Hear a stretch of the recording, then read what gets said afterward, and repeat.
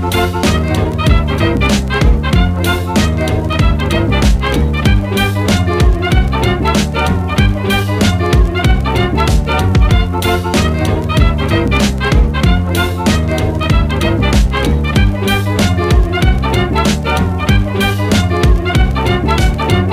in. This time, it really is the Steve Ontiveros episode. Yes. This is not a rebuild. I am Matt Trueblood. The whole gang is here. We've got a good show for you tonight. I'll just go around my screen here. DJ Fox is with us. Yabba dabba doo. There he is. Tom Nurse is here. Hello. There he is. And so is Todd Trueblood. Here I is. All right. All four voices accounted for. This is obviously a special episode. Big retirement news all over the sports landscape today. Goodbye, Tom Brady. Thank God, at last. Finally out of my Will life. it take? I hope so. Will it take this time? Now, more relevant to us, I suppose, is Dexter Fowler retiring. Although, as Tom pointed out, I think we all sort of thought he'd already retired. So, it was more of a whimper than a bang to end Dexter's career. But did you guys see that? Like just today, they announced he's going to immediately jump into a studio analyst role for Marquee. Oh, nice. For the Cubs? Oh, yeah. Awesome. No, I like that. That's cool. I like that guy. Yeah. He's eminently likable. And that studio group that they have, it's a rotation. Nobody's there like every day, which is probably for the best. But it's a really good group. And I think he'll add something nice to it. I say that, and I have not ever, and probably will not at any point I can confidently predict in the future, watch a pre or post game show on Marquee. Yeah. But same here. Sounds cable. Yeah. They're clearly working to try to make that more of a value add and draw more people in on either side of the actual game broadcast, juice the ratings a bit and sell more ads. But I don't know. It's not going to hurt anything to have Dexter around. So. Well, can we call the phenomenon of a player we thought was long retired who's still playing? Can we call that the Dexter Fowler phenomenon then, to go along with the Earl Weaver phenomenon, which is a greater thing? Yeah, I'm fine with it. Unless we think of a better example of somebody like, is Lou Brock still playing, for instance, and we're all like, what? I mean, Dexter Fowler's a pretty good, example of that, I think. The broader name, have I done this rant for you guys? The broader name that society uses for this is the Mandela effect. But I hate that. I hate it too. I hate it so much. It's like, remember when we all thought this was like, no, I never thought that. I never thought that. It's not something small and trivial, like is Dexter Fowler retired or has he nearly faded into obscurity? No, You're misremembering a man who is vital to world history dying about halfway through the arc of his world changing. It's just illiteracy at that point. You guys are surprised by this?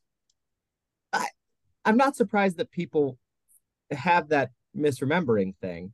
I'm surprised that we embrace it as something small and cute and like a psychological quirk as opposed to a massive failure.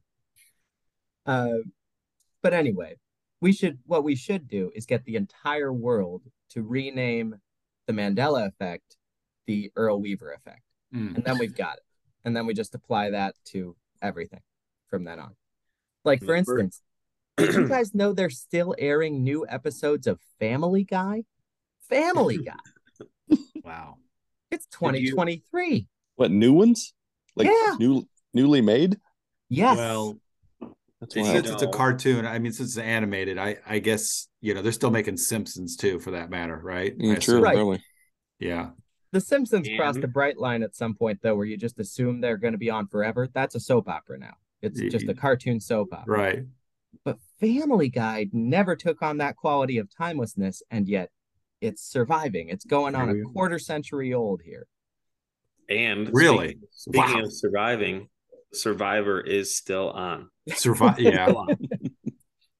Which is insane to me. I didn't realize there, and people are there. Like there are people who are wildly into it every season. Still, I'm related to people who are wildly into it. Yes, so. as am I. I watched the first season 30 years ago, and I enjoyed it, but I just have not bothered since then. Oh, okay. I thought you guys were going to say that you were both very closely related, and it was both of you.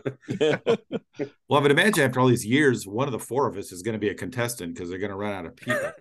So. Sure. Dexter Fowler is now in the running, actually.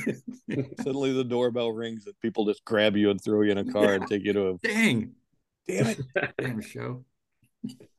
Just like, no, it's going to happen to you at some point in your life. And you're... See, that's a TV show. I think Tom and I did that when we were young. We would just randomly kidnap people and take them on wild rides around Peoria, Illinois. But we got sent to jail for it. That's the thing. Yeah. So, well, that's why you started taking these excursions, out of the country, right north. We'll cool our heels in Northwest Territories for a month. That all. People are more loosey-goosey about short-term kidnapping. What's that? It's a joyride. Just I will say, stuff. Look, no one who was ever watching it was seriously under the impression that these people's lives were in danger. But the conceit of Survivor really starts to crack when you're 24 seasons in and no one's even suffered a life-threatening injury. Yeah, let's have some at stake here, Whatever you thought was at stake, it can't be. The math, the law of averages had to have caught up to someone by now if it wasn't being artificially suppressed. I mean, many of those people have died of old age. It wasn't the show, so. DJ, wow. you seem like an authority on this. Is Jeff Probst still hosting it? Oh, yeah. I honestly don't know. No, God he is. Knows. Yeah. Well, Margie and I watch it still occasionally. So it's, I don't know, it's hard to keep up with now. And it's kind of the same old crap every time too. So what are you going to do? Truly, how could they still have any new ideas? Maybe they'll just get Jeff Probst to hand off the show to his son at this point. Before he even retires, they'll just hand it down to the next generation. Much like LeBron. Well, sure. That's a good, very timely point. I was going to say the Carries, now that Chip is come and then full they circle. will call that the Jeff Probst effect. And LeBron will be the first winner. We're going to rewrite the Wikipedia page for psychological effects and global sociology. Yeah. Yeah, and 4 people in the world are going to care. Well, 3. I think by the time we get done with the project, even one of us will lose interest. But yeah, there's a good chance I'd be dead too. So that's Did you guys see? So LeBron had a triple-double last night. He's now sometime in the next week to 10 days, and I don't know 89. exactly the Lakers' schedule. 89 points. Say what? 89 points away. Yeah. So he's going to pass Kareem. Which is that all time? No. Yeah. Is it? Yeah. Wow. Huh. I'm not sure I ever thought anyone was going to pass Kareem. That felt a little bit like a maybe not like Cy Young's wins, but close to that level of nobody's going to, because no one's really trying to break that number. But LeBron's going to do it, and he's going to kind of cruise by it at this point. And was he the oldest to do the triple-double the other night? The first person to ever do it in his 20th NBA season or later. Was he the actual oldest? I'm not sure, but at that point, it's academic. He just moved into either 4th or 5th all-time for assists as well, which that's insane to have both of those. Points and assists. He won't ever get first in assists. He probably won't even get second, but he's got to pass Chris Paul, who's still playing. And this may be I think he's got him by I think I calculated he needs like 4 or 5 more years after Chris Paul, because he's averaging like 350 a year, and he's a good like 1,200 down or something like that, 1,300. So, but I mean, just to be the leading scorer in the league, and then also ending up, fourth or fifth all time in assists is absurd. it is. We talked a couple of years ago about how he'd done this career sort of transformation or evolution with the sabermetrics of basketball coming in, and like everybody started shooting 3-point shots. So LeBron started shooting them too, and turned out he could just be really good at that if he really put his mind to it. But what I love is this year, he's been like, nah, forget that. And at nearly 40, suddenly the man is storming through the lane and jumping out on fast breaks and throwing down dunks like he's 30 again. I don't understand. I can't make sense of it, but it's extraordinary. Wow. He's averaging 30 points a game, and he's only done that one other time, and it was last year. I hope he does it forever. And I don't know why I love his dominance so much, and I loathed Tom Brady so much, but that's exactly how I did feel. And so today is a very good day for me. I like. I don't even like LeBron.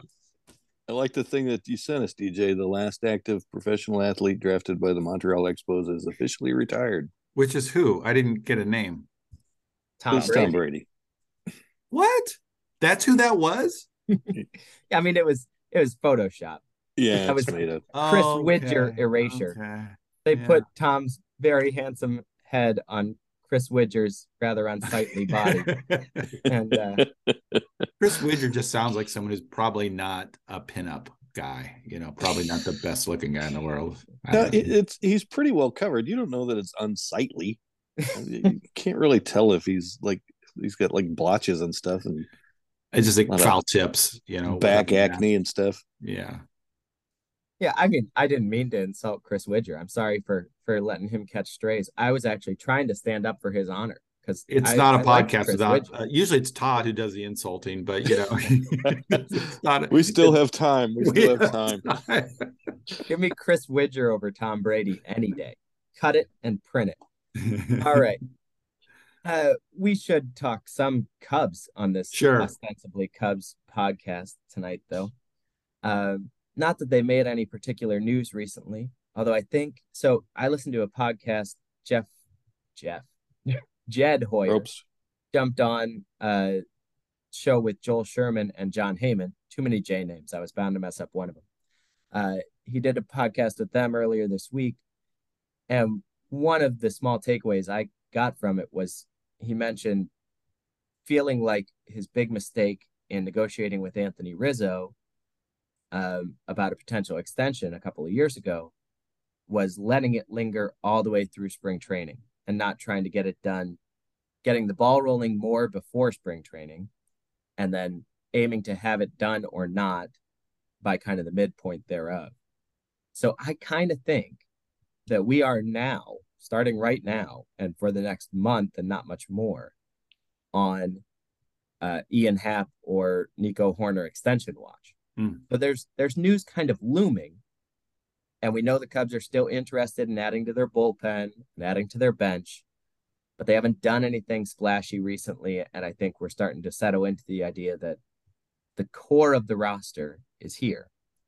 And so I thought what we could do tonight is go around and everybody get a chance to throw out how you would line them up to start the season at this point. 1 through 9 on the lineup, and then the starting rotation. We won't worry about the bullpen because I do think more stuff is coming there, and it's a bit of a jumble at the moment. But we can pencil in those key spots and then talk a little bit about where we differ and why. So I don't know, DJ, you want to lead us off on that? Can do that. You want the lineup first or the rotation? Let's do the lineup first. Okay. I guarantee none of the 4 of you have this guy for the leadoff, and therefore none of you have my lineup. But I'm right. So I will start with I'm going to go with our right fielder, who I think is going to have a true breakout year. Seiya. I'm going to put him at the top of the order. I like the tools he has. I like his ability to get on base, and I think it's going to really showcase this year. Then you don't pay a guy $177 million and not let him for sure get 4 at-bats a game. So Dansby is our number 2 guy playing short.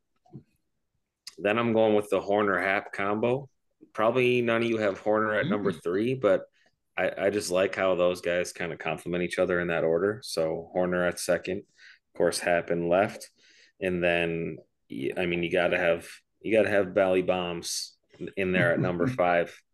He's going to hit 30 pumps, and it's going to be fun to watch. Maybe 40. Bellinger? Is that who you're going with? Bellinger hitting 40 home runs? Yep. Okay, man. You are a Cub fan. I love it.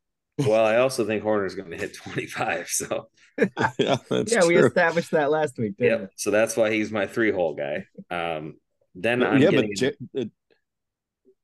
What's that? DJ's the only one that knows that they moved the fences into 200 feet over the winter. Yeah, that news is coming, but it's going to be, kind of muddied with the contract talks between Hap and Horner. So then I need another H in my lineup because you can't just have 2 H's. So that's a rule. Everyone knows that. Hosmer is going to be the 6th spot. And I like that because you kind of go lefty, righty, and then Mancini. He's a lefty, right? Mancini is a righty. Mancini's a righty. Hosmer's a lefty. I think you might want to flip-flop. Well, yeah. Nah, maybe I do. I do want to flip them, actually. So I'll go Bellinger, Mancini, Hosmer. So that's lefty, righty, lefty. Lefty, righty, lefty. So those guys are switched. And I'm putting Hosmer at first and Mancini at DH. And then we're gonna put the guy that, maybe some of you don't have in an everyday lineup, Patrick Wisdom at playing third. I feel like if the guy can't produce in the 8th spot in a lineup that's significantly better, why put him on the field? And I think he's worth playing. So I think he'll do well in the 8th spot this year. And then, of course, Tucker at number 9, because as much as I like Yan Gomes, he doesn't need to play anywhere near as much as Barnhart does. So that's what I have. I love it. Honestly, there are a few things there that I really like. You're right that it doesn't look like mine, but some good talking points there. Tom, throw us yours. Yeah, I've got young Horner leading off. Yeah, baby. At second base. Leadoff homers.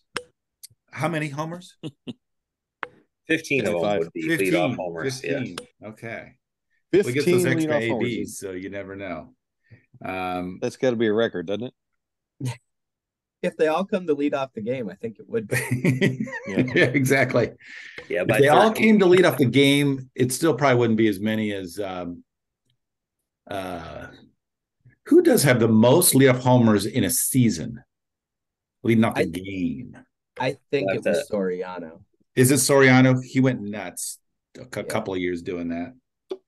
I thought, wasn't Altuve doing some of that too? He was. Just because he was cheating. Kind of moved him around the top 2 spots, even trash cans. So Henderson had 28 home runs one year, or 29. Yep. Probably 5 of those let off the game, 5 or 6. So yeah, Horner, Suzuki, the second H, Hap, is going to bat third with his 32 home runs. DJ, is that what we're projecting here? Yeah, 34 maybe. 34 mic drops. Okay. Swansby going to clean it up, boys. Wow. He's going to clean up this town. He's got some protection in the lineup. Bellinger, center field, batting 5th. That's number 5. Bellinger might get 2nd in comeback player of the year to another Cub who gets 1st. Okay. We'll just leave that one hanging. Mancini, old horse, first base, batting 6th. Yeah, I'm moving him up on the lineup. and this is probably against right-handers. You got young Hosmer. I got that same 5, 6, 7. Oh, do you? You've got Yep. Bellinger, Mancini, and Hosmer. Okay, and then you got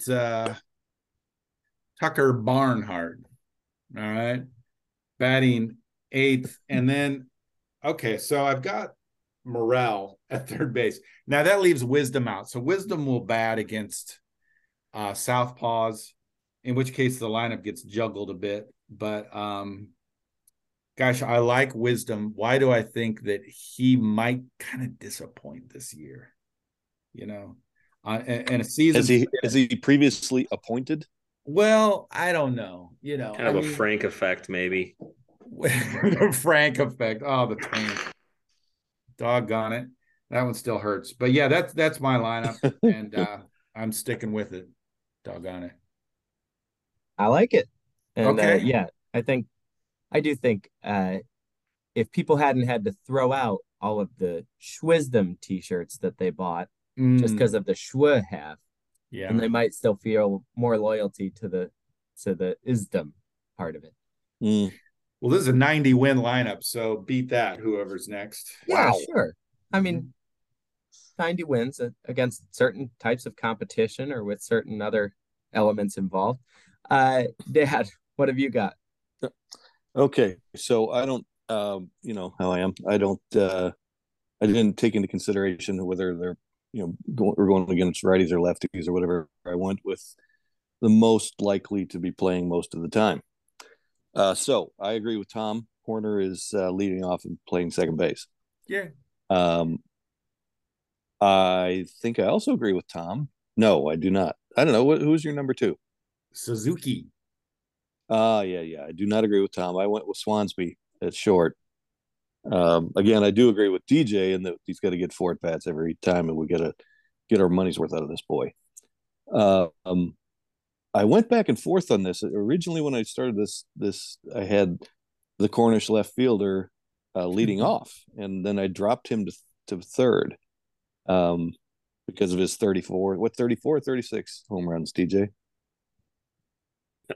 I think he's at 38 now. Yeah, every time you ask, it increases. So keep asking. Okay, yeah. So Happen left, batting third. Suzuki in right field, cleaning up. Bing, bing, bing. Hosmer, Wisdom, Mancini, first, third, DH. I sandwiched them, those 2 H's around Wisdom. I don't know why, but I don't see that our coach, what's his name, Dave, is gonna.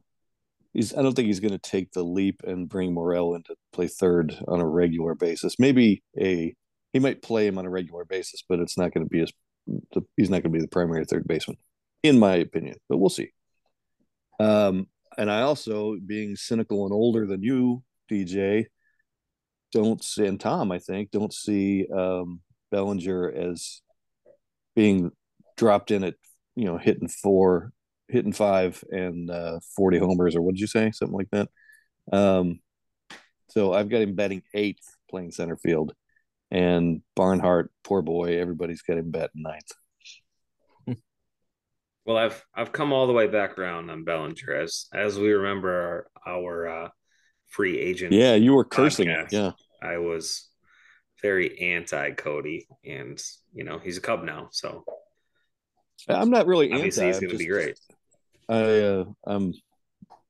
I'm giving him the benefit of the doubt and give him some cover, let him bat 8th and do his thing. If he comes up and does well, then maybe he can move up and line up. So Horner, Swanson, Happ, Suzuki, Hosmer, Wisdom, Mancini, Bellinger, Barnhart.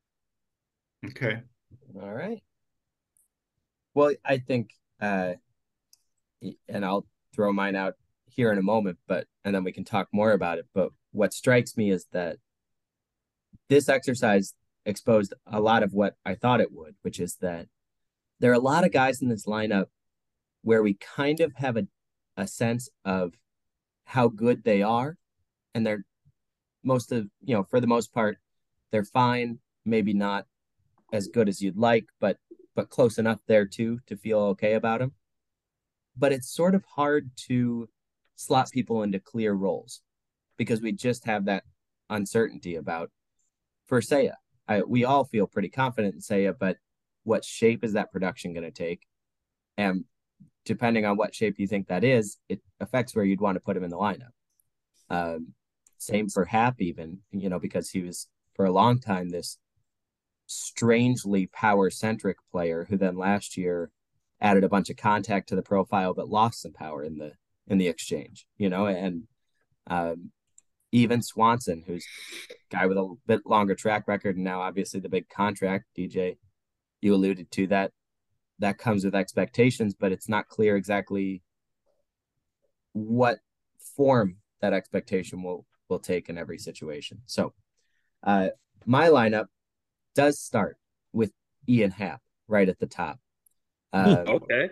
I think because, first of all, at Cubs convention, Ross was interviewed about what the lineup would look like and the fact that there's not an obvious leadoff hitter. Happ is one guy he threw out there, which I don't think he necessarily would have done without consulting with Ian over whether it's something he's comfortable trying again.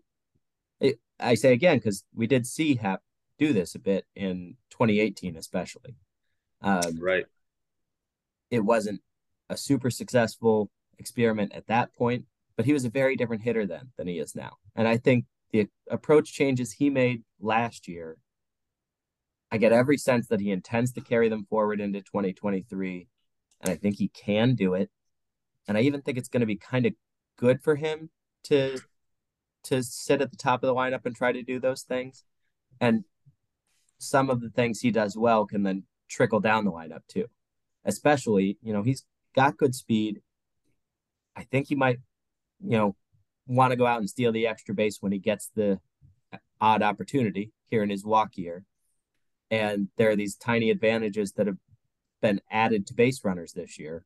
We could see him get on base a fair clip. In the process, he will give the people further down the lineup information, whether it's just forcing the opposing pitcher to throw more pitches, or if he makes an out, he'll come back and talk it through with guys. He's a good leader and communicator that way. Thinks hitting through really well. I also think when he gets on base, he's gonna be using those legs. So I've got Ian at the top. I've got Swanson batting second, as DJ and Dad did, I think. I got Cody Ballinger slotted in to bat third. Not necessarily because I think he's going to hit those 40 homers. This is kind of me doing my Saber nerd thing. When you're, writing out a lineup, statistically, the most important slots are 1, 2, 4, and then 5, a bit ahead of 3. And when you have that third spot, it's just too often that guy's going to come up with 2 outs and nobody on. And so I kind of like Cody sitting there because I do think there's upside. And I think, it's also nice that he's left-handed and will fit between Swanson and Seiya Suzuki, who I have batting cleanup, and forces the matchups that way later in the game. But I also think he might just be tapping into quite a bit of power again now that he's fully healthy, really, for the first time since early 2020. And that's a long time. So I think we could see the power rebound, and he kind of fits into that spot in the order that way.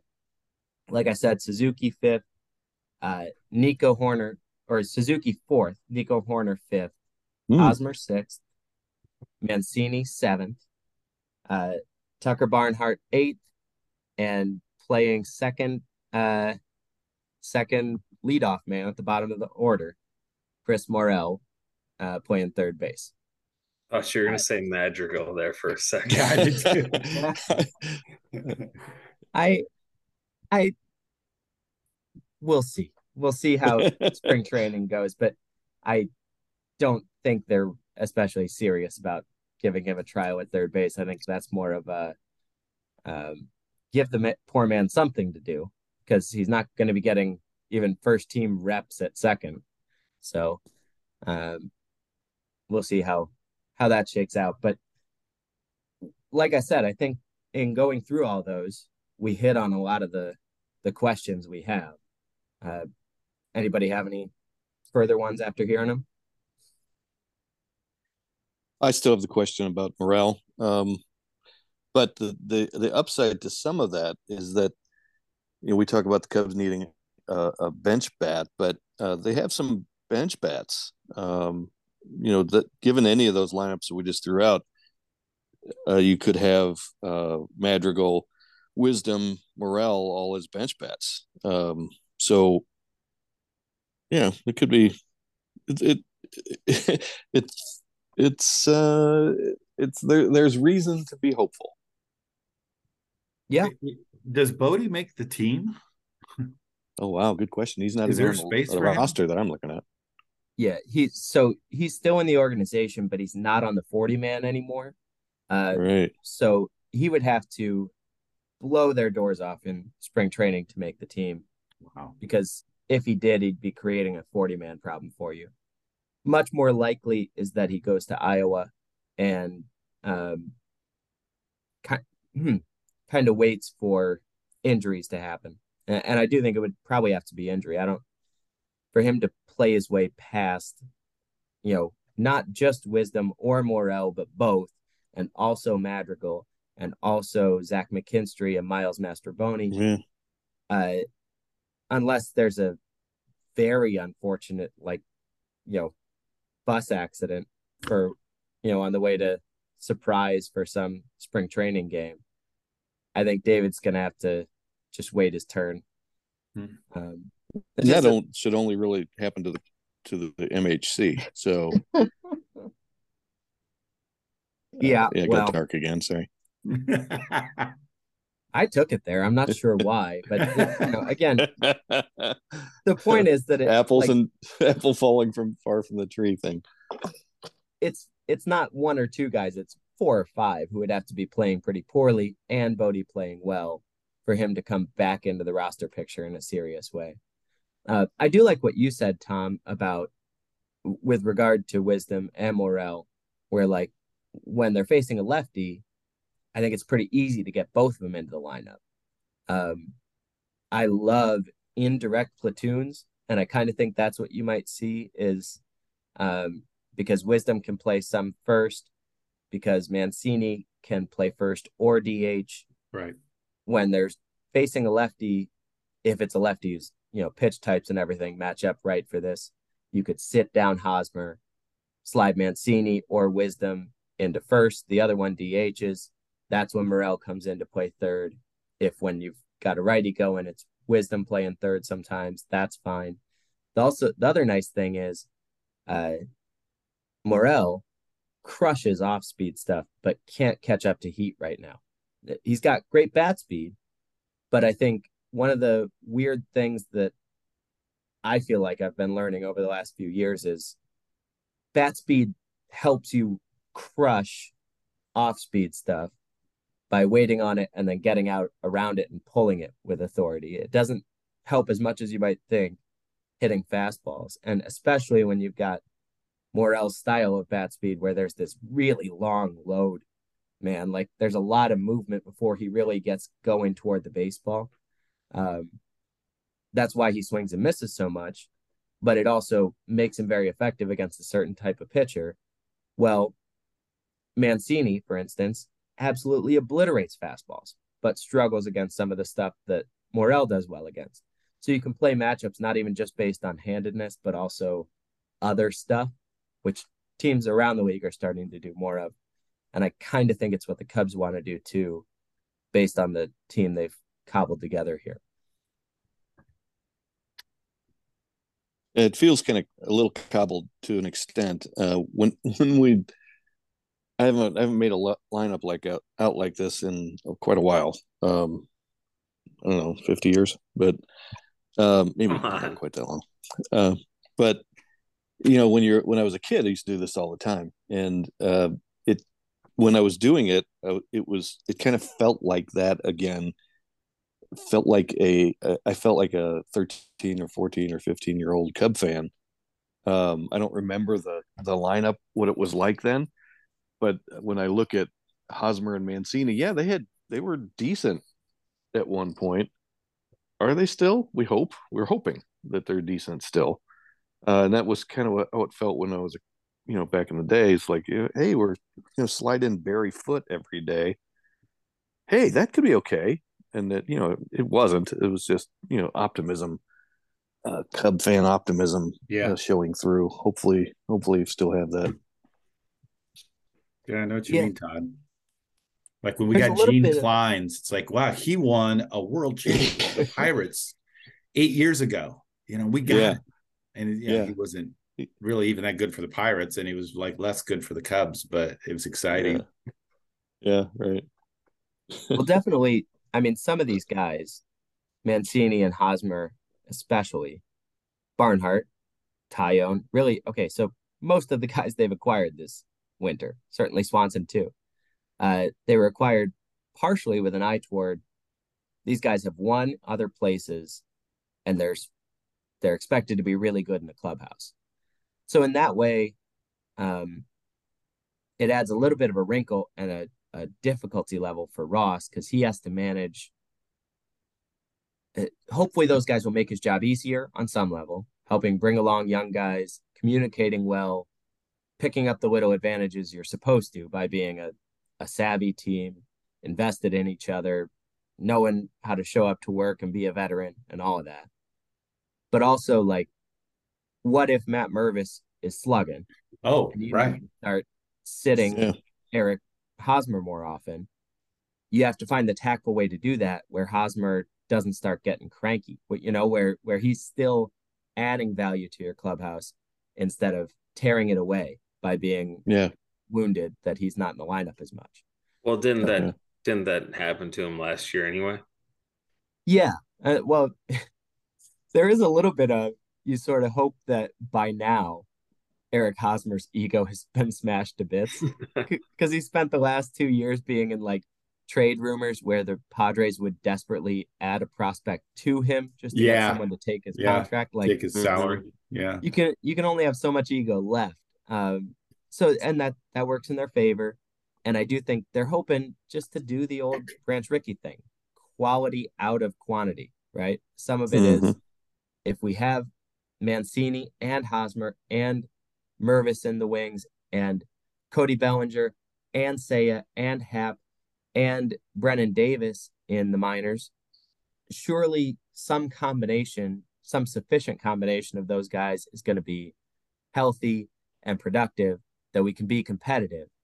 And in the meantime, we haven't spent massively in free agency and left ourselves tied up for the next year or two. We have more flexibility going into future seasons. But that was a real good discussion around the lineup. We're going to come back after a short break and talk about who we have penciled in to the 2023 rotation right now.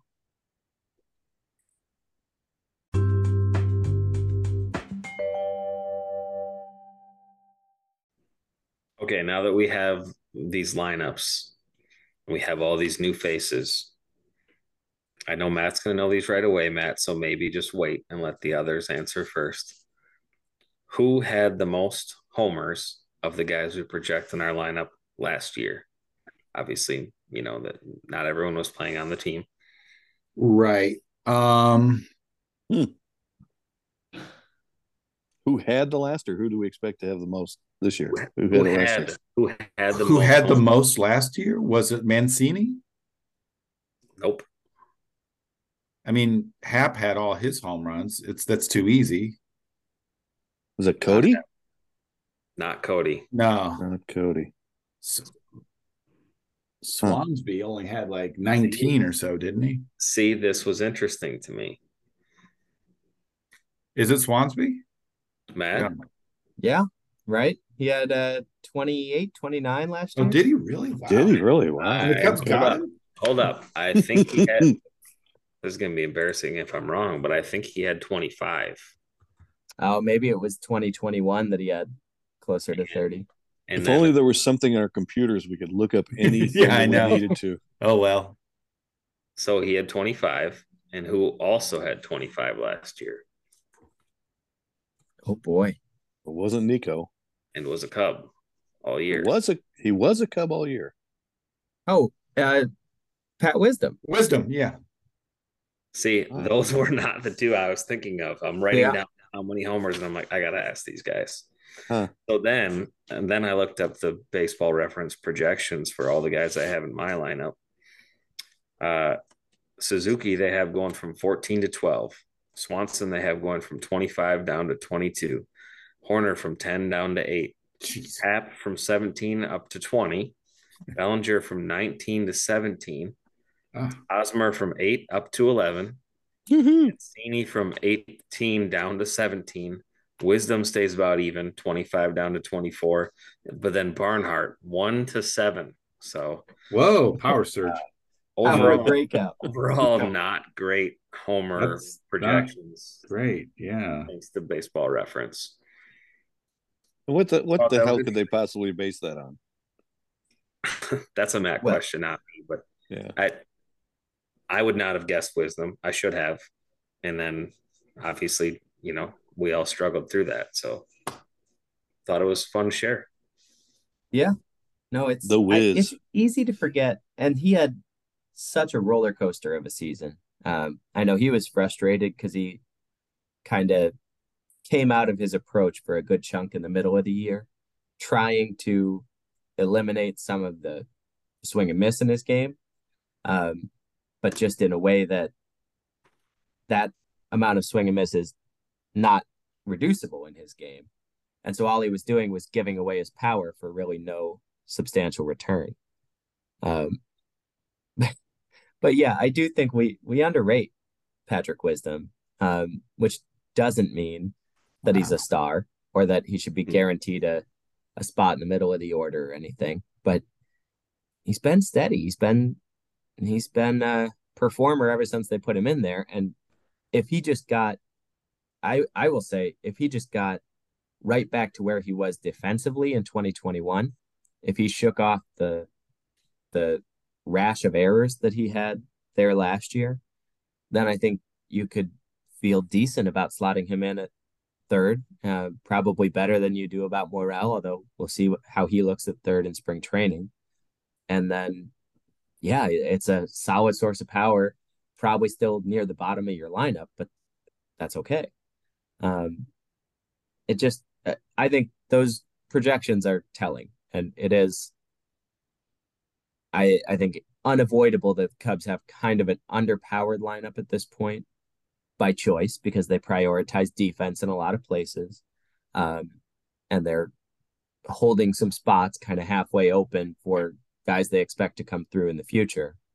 But also, I don't know, Baseball Reference uses projections that are useful, but not necessarily the most robust in the industry, and also not adjusted as carefully for like playing time expectations as some other ones will be. So I wouldn't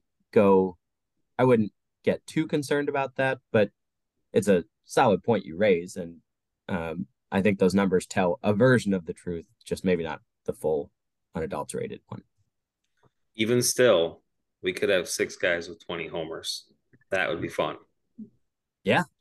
I mean, I think that's going through these, we're reminded that there is a decent amount of upside that they've created here. It feels like with so many guys where we see both the upside and the downside so clearly, it feels unlikely that they're going to have 5 of the 6 riskiest cases tip in their direction, which is kind of what they need to have a really strong lineup. Yeah. But it could happen. It feels like a lot of these guys are placeholders for something that's going to happen in 2 years. Yeah. I don't know what it is yet. I mean, Hosmer is not going to be the first baseman in 3 years from now. Murphys and the PCA, best defensive center fielder in the game will eventually come up. Yeah, right. So right now they're placeholders. Yeah. Yeah. Well, another thing that Jed said on that podcast that I was listening to was that they went to pretty much everybody you can think of who was on that championship team that you might have wanted to see them keep around, they went to them all the winter after winning the series in 2016. That's still a long way from free agency for the vast majority of them. And explored extensions with them, brought them numbers they thought were right in line with the market, maybe even a hair above in some cases. And the guys just really weren't that interested. And Jed said he didn't blame them. It was just they were rock stars. At that point, he said something like they were falling out of bed and making money. Endorsements flying at you. You can go sign autographs for pretty much as much as you want, pretty much any time you want. Plus, they were all, they'd all been pretty high bonus guys coming out of Latin America or first round draft picks. So they had almost never run out of that money before they started having big league money flow into them. And this wasn't all stuff he was saying explicitly, but what it made me think was something I think we've all thought before, which is they paid a bit of a price for winning so fast, for getting to the pinnacle so early in the process of that particular build, and for having all those guys lined up together, where they were all headed toward sort of the same free agent cliff, as it were, right? Taking the same steps, becoming arbitration eligible at the same times. That's hard to manage, and it's hard to even work around by signing one guy to an extension because one guy's got to take it, and they're all in the same position, and the position looks advantageous to them, and none of them necessarily want to take it.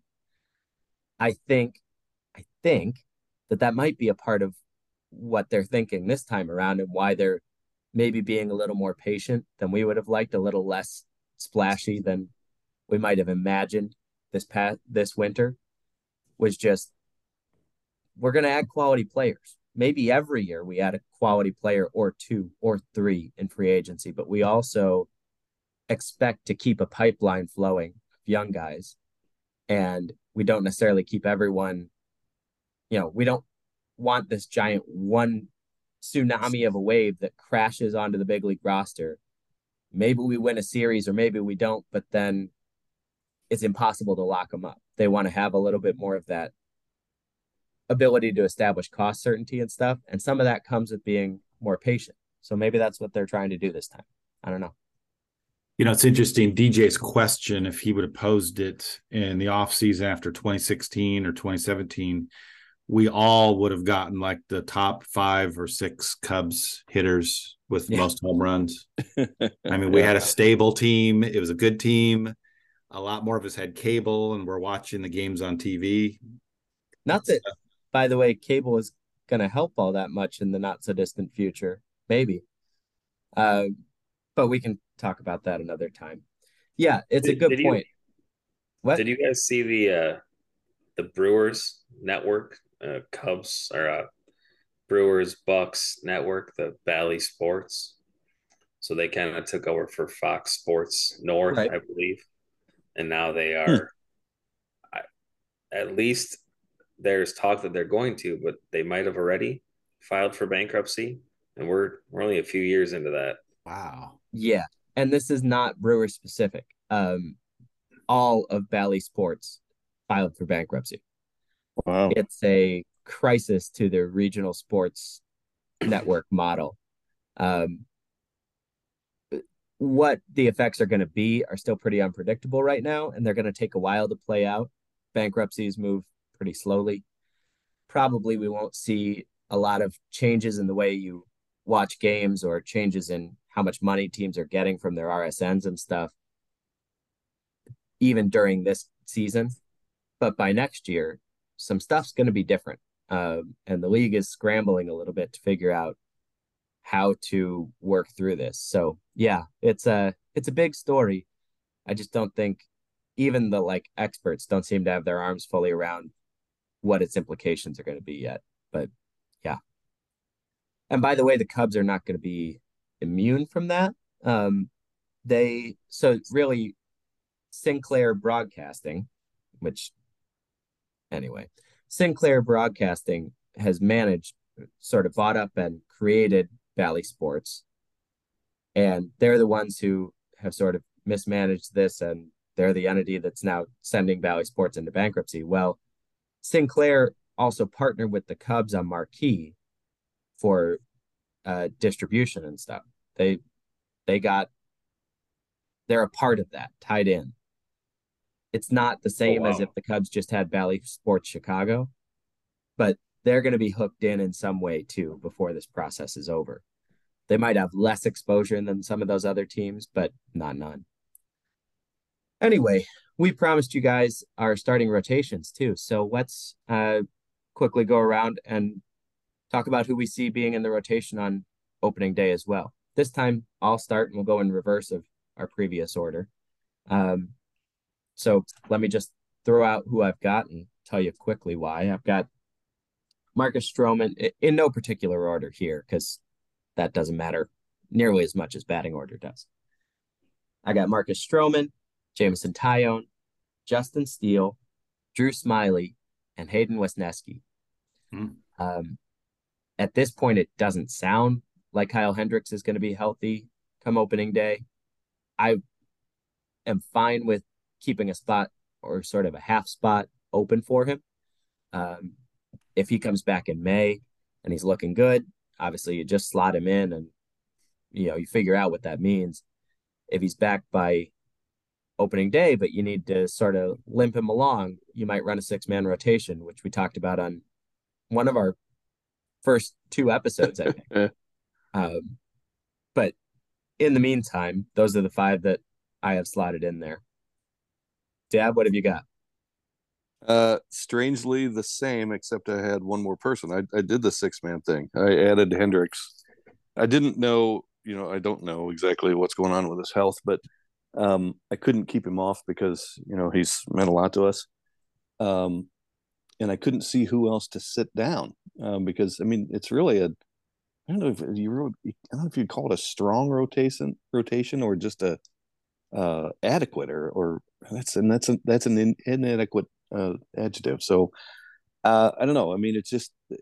They seem to be decent pitchers, and I think so much more highly of Smiley than I did before I found that his name was Todd. Right. That's obviously important, and I didn't even bake that into my analysis. I might have to move him up to 3rd in the rotation. I made sure that I put him at the top of the list because of that. So if he's lived through that, he can live through anything. So opening day starter, huh? I don't know about that. I was trying to think of who that might be. It's probably going to be Stroman, right? Yeah. So the 6 people in my 5-man rotation are Hendricks, Smiley, Steele, Stroman, Wesneski, and Taillon. Okay. Sounds good too. Deej? I think Tom's next, right? Oh, I guess so. Yes. Yeah. Yeah. Stroman, Taillon, Steele, Wesneski, Smiley. Stroman. Say it again. Taillon, Steele, Wesneski, Smiley. Okay. Yeah. Okay. Yeah, I think there are 2 Cubs who are going to disappoint, and it has nothing to do with. I love both these guys. I think I mentioned wisdom. I don't think Hendricks is ever going to be good again, and I hope I'm wrong. I don't see him in a prove me wrong rotation. Prove me wrong, Kyle. Prove us wrong, Kyle. It's not just a shoulder injury, but an enigmatic shoulder injury. That is never good. those don't tend to end well. So I did the exact same thing as Todd. Kind of gave Hendricks a spot that maybe he doesn't deserve, and I went with the 6-man. But I actually did pick my order. Because I like right, left, right, left. And I know Matt probably has opinions about how a rain out blows that, and then halfway through the season it's left, and then 4 rights anyway. And he's probably right. But if this was a playoff rotation, you would never go with 6 guys anyway. But here we go. Yeah. I have Stroman, Taillon, Steele, and then Kyle. I'm really not hopeful, but he's there. He's earned that, I still think. Then Wisniewski and then Smiley. So same thing as Todd. Same thing as pretty much all of you. So we all love Hendricks, but we know that it's probably done, and we hope we're on. We got Thompson, we got Sampson. I mean, as Todd said, I think we got some depth. Yeah, we got a lot of number 4s. Yeah. Which like I said, it's maybe not a strong rotation, but it's solid. That's the word I'm looking for. Solid. It is. And I even especially like the idea of a 6-man rotation for this group, because as we have already touched on, the bullpen isn't like a bunch of fire-breathing dragons. Not that I don't trust the front office to have put together a decent bullpen. I kind of think they have, and will add something else to it even. But it's the kind of group you'd like to put less pressure on if you can.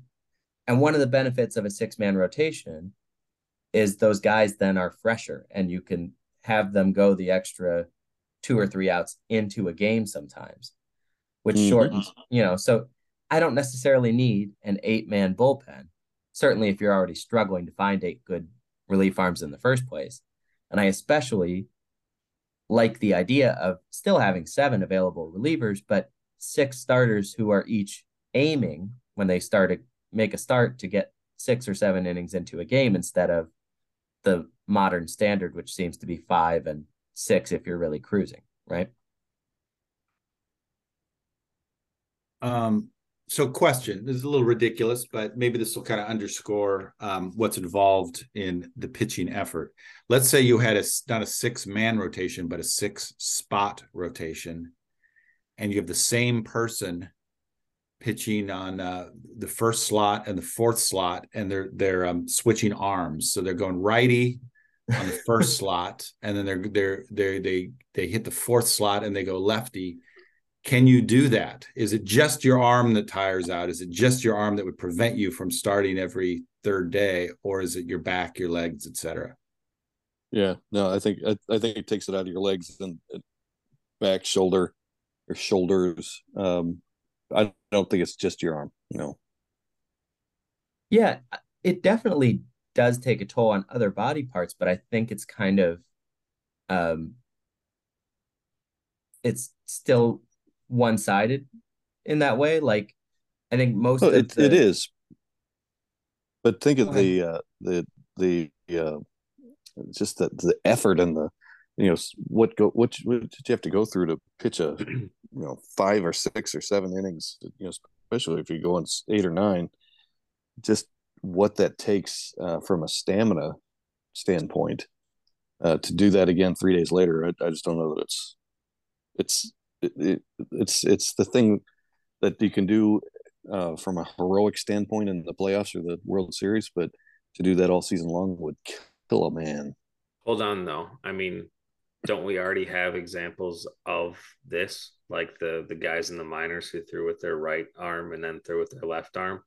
Those guys weren't going out 2 days later. Oh, my right arm's fine, so I can throw on that one. They were still in the 5 or 6 days, weren't they? So I think that kind of answers the question, but I would have to look. I think most of those guys have tended to be relievers who are then used in matchup roles anyway. Right. Yeah. Probably, yeah. My opinion is, I do think you could manage it, and a guy could go every 3 or 4 days, just based on like the sheer stamina part, like the cardiovascular, the aerobic, the core muscle stuff. I think you could handle, and I think most of the toll of pitching goes on your pitching arm and then your landing leg. And if you switch arms, your pitching arm and your landing leg switch. So I think you could do it if you found somebody talented enough to do it. But it's a really fun thought experiment. And Dad, I do it. I definitely understand where your concerns come from. But if Shohei Ohtani can do what he does, then I think that's because one way that he manages it is by being a right-handed pitcher and a left-handed batter too. Some of the strains and workloads are counterbalanced that way. And so he's able to be basically an everyday DH who also pitches once a week. If he can do that, I think a guy could make 2 starts a week using opposite arms. And now I desperately want to try it. So, but how many? But Ohtani's got a little brother that does that, I think. How many pitchers are often throwing from different slots intentionally? I mean, isn't that usually when they're freaking out and then their pitching coach is coming out and telling them they're doing something wrong? Then they're watching video, they're not hitting their slot, and they're like so focused on that slot that they always want to pitch from. Can you imagine telling these people then, okay, switch it up every once in a while? Screw it. Do whatever you want. Save your arm. Throw from different slots all the time. I mean, that would, like, from a psychological standpoint, I think you would break pitchers. Well, hang on now. We're not talking about throwing from a different slot, though. We're talking about throwing with a different arm. I mean, that's a different, it's like being a switch hitter at that point, which I don't understand how people are switch hitters either. That blows my mind. But it's, I don't know, it's a task that I could envision someone learning. I just don't know. I will say there was a story not long ago about how Shohei is like probably not going to go anywhere different. You know, he's not going to chase a lifestyle in New York or something when he's a free agent next year, because he basically never leaves his house other than to play baseball. He's a baseball rat. Is that right? I think you kind of have to be a super baseball rat to do anything akin to what he does.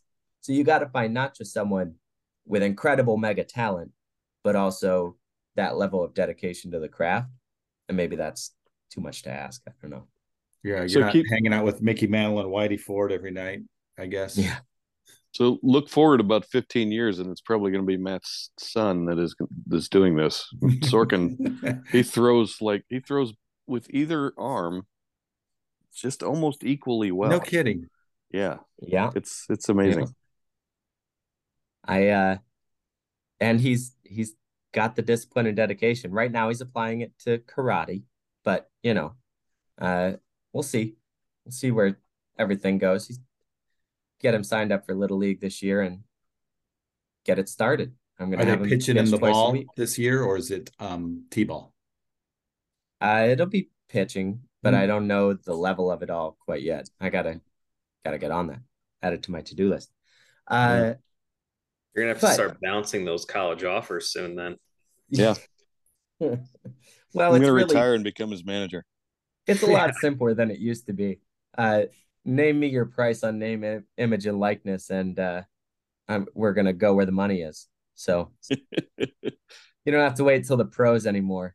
Even some of the better high schools, name, image, and likeness money. How much are you gonna give me? All right. Well, that's a good conversation. And well, I guess one thing I did want to touch on before we move on to our odds and ends is we all had Hayden Wesneski in the rotation, and that made me happy. There is a significant segment of the Cubs fan base that seems to be expecting him to start the year again in Iowa. Dude is like 26 years old. He's already made 25 AAA starts across the Yankees and Cubs systems. Unless he has just a train wreck of a spring and you have to go send him out there to reset, I want that man on the parent club when camp breaks. So that's it seemed to me that he pitched well enough down the stretch to warrant that as well. Yeah, although then you add Tyone and bring back Smiley. Yeah, and if people are healthy, it's a bit of a pinch. But real quick question on the pitchers. We got Smiley. Why did we not go after Miley and Wiley? Miley went to the Brewers. Yeah, I know, but okay. No, it's a reunion for him. I think that was a good move by them too, but we'll see how it all plays out. All right. Let's see. We're going to move into our final segments for this week. And I guess I can start us off with the random Cub if you guys would like. Here we go. Sure. All right. And I made this one. It'll at least seem pretty easy, and then we'll see how good you guys' memory is on this particular evening. But this is not like a guy who blipped onto the radar screen for 30 games or something. I am describing to you a right-handed relief pitcher who pitched for the Cubs from 2004 all the way through 2008. 5 years. He made 265 appearances, went 13-7 with a 3.57 ERA, all out of the bullpen. He had 59 games finished, but only one save, which I think is kind of funny. 262 innings pitched, 270 strikeouts, more than one per inning, 128 walks. 6'2", 225, from Austin, Minnesota. Who is he? Mike Remlinger. No. Right-handed. Mike was right-handed. Salt and pepper left. I didn't hear the right-handed part. Yeah. Bobby Howard. He's a relief pitcher? A relief pitcher. You notice that in our previous segment, we didn't list relief pitchers because relief pitchers are not overly exciting people. I would describe this guy, just based on everything we ever saw of him on the field, as not an overly exciting guy, too. But wait a minute. What year did you say? 2004 through 2008. I think this is the right time frame. Is it one of the four totally unrelated people? Todd Wellmeyer? It is not Todd Wellmeyer. Oh, shoot. Okay. He was a righty one. Yeah, he was a righty. It's not Marmol. Marmol, no. Barnsworth? Borowski? No. Not Borowski? Okay. This guy was an 11th round draft pick by the Cubs in 1997. Holy crap. Took him 7 years to make his way up through the system, and then he pitched for a bunch of good Cubs teams from 04 to, well, obviously he pitched for two lousy ones too in 05 and 06. But, he was around for some good times and not an unuseful pitcher, as his stats imply. Just he walked too many guys, had a really good slider, really good, but couldn't always command it, and never really earned the trust of either Dusty or Lou, as evidenced by the one save. He was just not that good in the clutch, but good little middle reliever. Was he white? He was white. Yikes. Scott Air. It's not Scott Air. That's not a good Bob one. Howery. This was our It has to be Bob Howery, though. I know, right? It has to be Bob Howery. Are you sure it's not Bob Howery? I'm positive. But he was not a closer. No, or a really bad one if you only saved one game in 5 years. Wow, I don't know. Let's try to unlock where did he go after us? Yeah. Oakland. They traded him to Oakland in February of 2009. Let's try to unlock Todd's one weird trick. He wore number 43. 43. Mike. Thick naked. Mike something, right? Mike, Michael? yeah. No, you said Remlinger already. Michael. It was Michael something. Yeah. Oh hell yes. Michael Wirtz. Yeah. Michael Wirtz. Tom did it. Is it him? Tom gets the win. Michael Wirtz. I had to have the Michael. I had him. DJ, I'll split it with you because there's no way I would have gotten it. The Michael Wirtz. Gorgeous work, you guys. I'm proud of you. Can't say I remember him. He was around a long time and not like uninvolved for the 07 or 08 Cubs. But just not nice work, Tom. It was the Michael that did it. Yeah, I remember the name, but I we didn't don't remember meet much him about at him. Cubs convention, huh? I think we might have, but he was, as I said, not a super memorable guy, which is why he almost slipped through you guys' fingers. No, you're too good for that. I still think it was Bob Howery, but I'm glad we got it. I'll agree to disagree. All right. Dad, hit us with a horticulture tip. Okay, so I've been doing a lot of this lately, and I'm going to do it again. Plan ahead, plan ahead, plan ahead. After our last cast, I went back and forth with. I'll do a backhanded shout out to our old buddy Steve Field, who I went to high school with. Tom went to high school with, and we went back and forth about him establishing some or improving some lawn area. And one thing that I did not mention to him, so Steve, if you're listening, you need to take this into consideration. If what he wants to do is improve his lawn space. So I've given him some advice on that, and I can give anyone advice that wants to contact me. But one thing I forgot to mention that is if you are going to want to overseed your lawn in the spring, you need to think about whether or not you currently have a lawn care program such as True Green or Spring Green or any of those that are green or think they're green, and what they're going to be putting down on your lawn in the first application of the spring. The first application of the spring usually is a turf fertilizer plus crabgrass preventer. And crabgrass preventer is not specific only to crabgrass. What it does is it sterilizes crabgrass seed, because crabgrass is an annual plant that reseeds every spring. What it does is sterilize seed. So if you put down seed, this stuff is going to sterilize your seed. So you've got to make sure that if you're going to be doing lawn renovation in the spring, make sure that your lawn care company does not put down crabgrass preventer. So think ahead, think ahead, think ahead. Call me if you need me. We're going to need you. Yeah? Okay. You're the only one I trust, Todd. Yeah, and for good reason. I think it's probably a trustworthy field, wouldn't you say, or no? Be honest. I mean, we're not talking auto mechanics here, right? Auto mechanics have gotten better in our lifetime, but actually they have. I'm not. There's still some people out there. They're not. I wouldn't call some of my competitors untrustworthy. I would call them maybe potentially stupid. Oh well, yeah. Kind of results in the same thing. Yeah. Yeah. All Todd comes to the same point. Yeah. Although used landscape salesman, that gets a little. It's hard to do too. They have a terrible reputation. The resale value is not high. You really want to focus on the certified pre-owned landscape.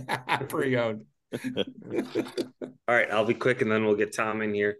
Okay. My tax tip is, most people probably realize that there's a shortage of CPAs and tax accountants, and a lot of them are dying off and retiring, and people aren't taking on the practice. So you're looking for an accountant, and it's not cheap right now because there's not people that can do it, right? So we got to charge more and service the ones we can. Good news for you is the IRS has a service called Free File.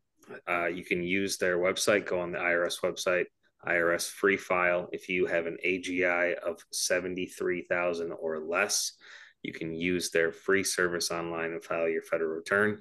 You might have to pay for your state depending on the state, but you'll pay a lot more than even probably an H&R Block. So check that out and don't go the CPA route for an easy return.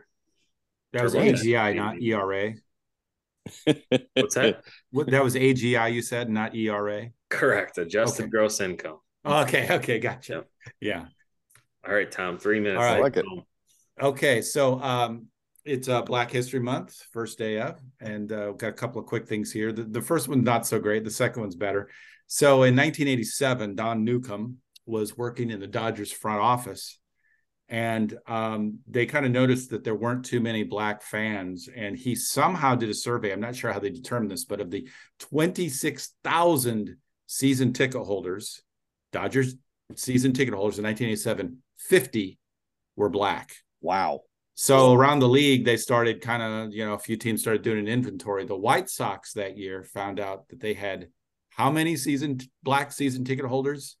51. Oh no. 0. Wow. In the midst Seriously? of the largest black neighborhood in the country, Chicago South Side. Yeah. Ouch. So let's go back even further. 1976 NL batting title. It's the weekend. It's Saturday, last weekend of the season. It's Ken Griffey Sr. versus Bill Madlock, the Cubs' very own. Ken Griffey Sr. leads Bill Madlock 337 to 333.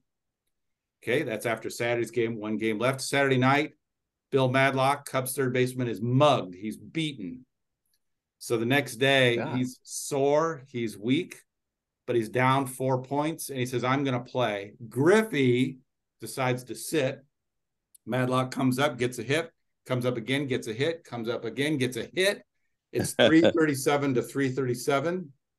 Madlock keeps it together one more time. Fourth AB gets a hit. So now he's up 339 to 337. They rush Griffey into the game. He pinch hits, strikes out. Madlock wins 339 to 336, striking a blow for integrity. I love it. That's awesome. Yeah. And actually mugged, like physically in pain. Physically mugged. Yeah. Holy crap. Madlock was he was an incredible hitter, and another one of those trades that, man. Yeah. But Steve Oniferis, right? Yep. Got Steve Oniferis, number 16. And that's a perfect way to come full circle on episode 16 of This Is Not a Rebuild. I'll be back real briefly to do some housekeeping, but thank you everyone and have a good night. And just to wrap up with that promised housekeeping, this has been episode 16 of This Is Not a Rebuild. You can still find us on Apple Podcasts and on Spotify. Subscribe to our show, rate it and review it. Let us know what you'd like to hear more of, what you'd like to hear less of. Make sure to follow the show on Twitter @NotARebuild. And we will be back next week with episode 17. Thank you.